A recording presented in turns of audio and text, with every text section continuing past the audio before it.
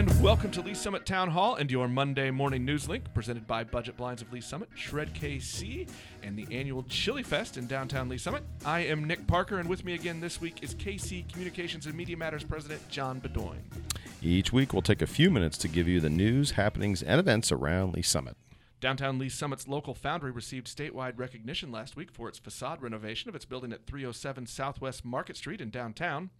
Also earning honors at the Missouri Main Street Connection Awards ceremony was the Downtown Lee Summit Main Street organization for its Big Bash Party thrown last year as part of the National Main Street Conference. The City of Lee Summit is inviting the public to the Community Art Day from 9:30 a.m. to 11:30 a.m. on August 3rd at Lee Summit City Hall Plaza, 220 Southeast Green Street. This free, family-friendly event allows residents of all ages and abilities to create art together. Activities will include painting kindness rocks alongside members of the Lee Summit Missouri Rocks, LSMO Rocks group, and Alyssa's Wishes.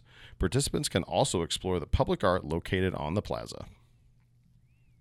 The Lee Summit R7 School Board of Education negotiated a separation agreement with Superintendent Dr. Dennis Carpenter last week. The agreement allowed Dr. Carpenter to resign. Also in the agreement were payments to Carpenter in the amount of $750,000. Door Systems of Lee Summit recently completed its Have a Heart campaign, which allows them to donate to 4 local charities.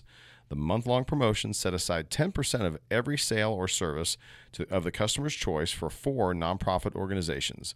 This year's supported groups included Lee Summit Social Services, KC Pet Project, Lee Summit Public Safety, and Hillcrest Transitional Housing.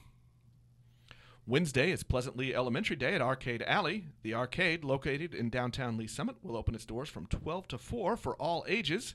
PLE will receive a donation for each $10 wristband sold.